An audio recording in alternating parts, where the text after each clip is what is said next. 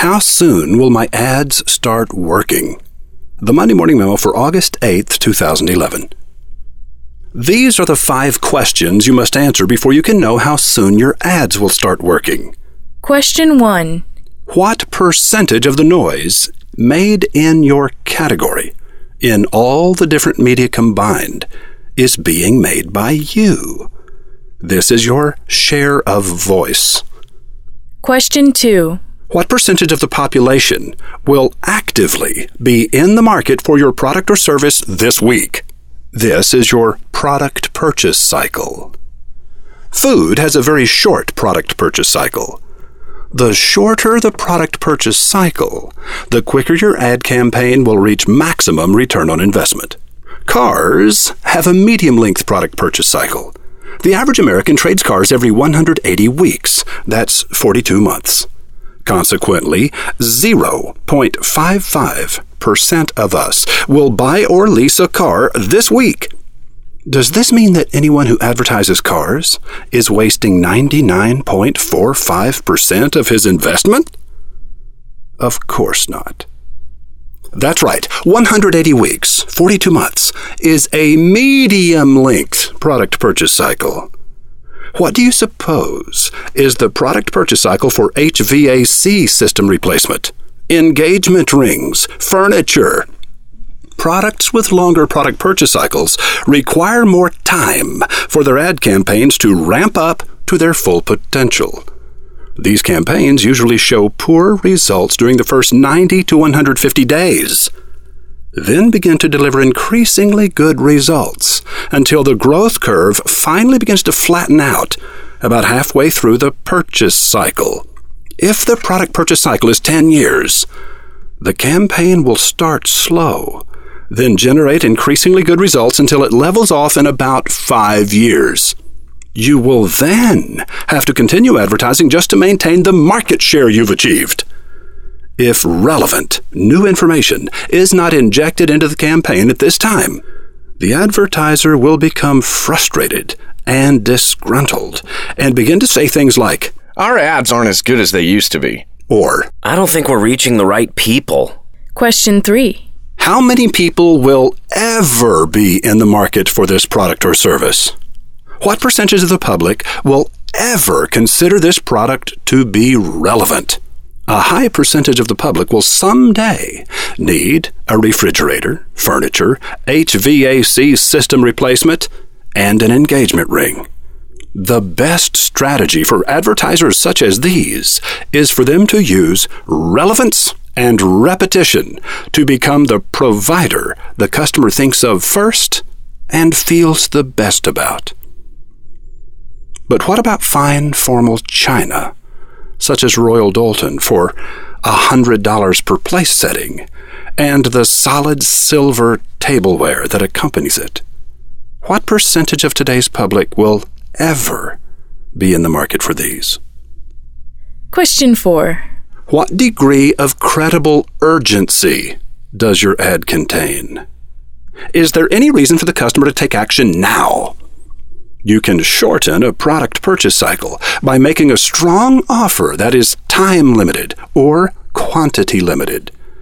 If you create a once-in-a-lifetime offer for a product with a long product purchase cycle, you'll likely move a number of people into the market who would otherwise have purchased at a later date.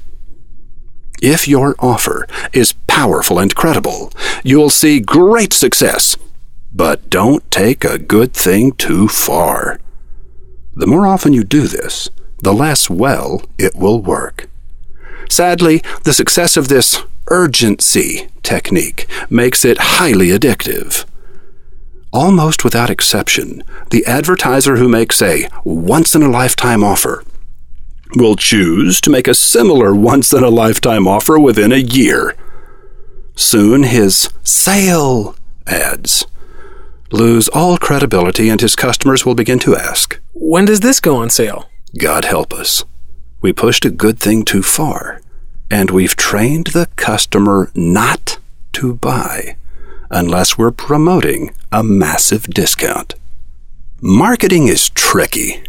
It almost makes you want to hit yourself in the head with a hammer sometimes, doesn't it? Question 5. What is your competitive environment? In other words, how well are your competitors known? How good are they at what you do? Your ads are not the only ads your customer will see and hear. Is a competitor making a more powerful offer than you? Share of voice can be purchased. Share of mind must be earned. Share of voice is the percentage of noise in the marketplace that is yours. Share of mind is the mental real estate you have purchased in the consciousness of your customer. Share of voice times relevance equals share of mind. Frequent repetition of your ads will earn you a higher share of voice. But a big share of voice times 0 relevance equals 0 share of mind and 0 results. Most advertisers talk in their ads about what the customer should care about, what they ought to care about, instead of what they actually care about. If you remember nothing else from today's memo, remember these 2 things and you will do well. 1. Clarity is more important than creativity. 2. Relevance is more important than repetition. Note, I did not say that creativity and repetition don't count. Sell on. Roy H. Williams. P.S. Thank you for listening to the Monday Morning Memo.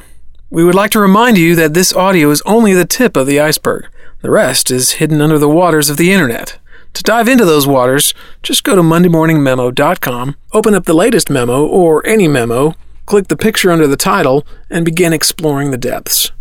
The secrets, the craziness, and the big thoughts are waiting for you to find. Come back up to the surface and survey the upcoming courses at wizardacademy.org. There's bound to be one coming soon that you need to attend, and they fill up fast. You never know exactly where the wizard will take you, but isn't that why you've subscribed and are listening now? We'll see you when you get here.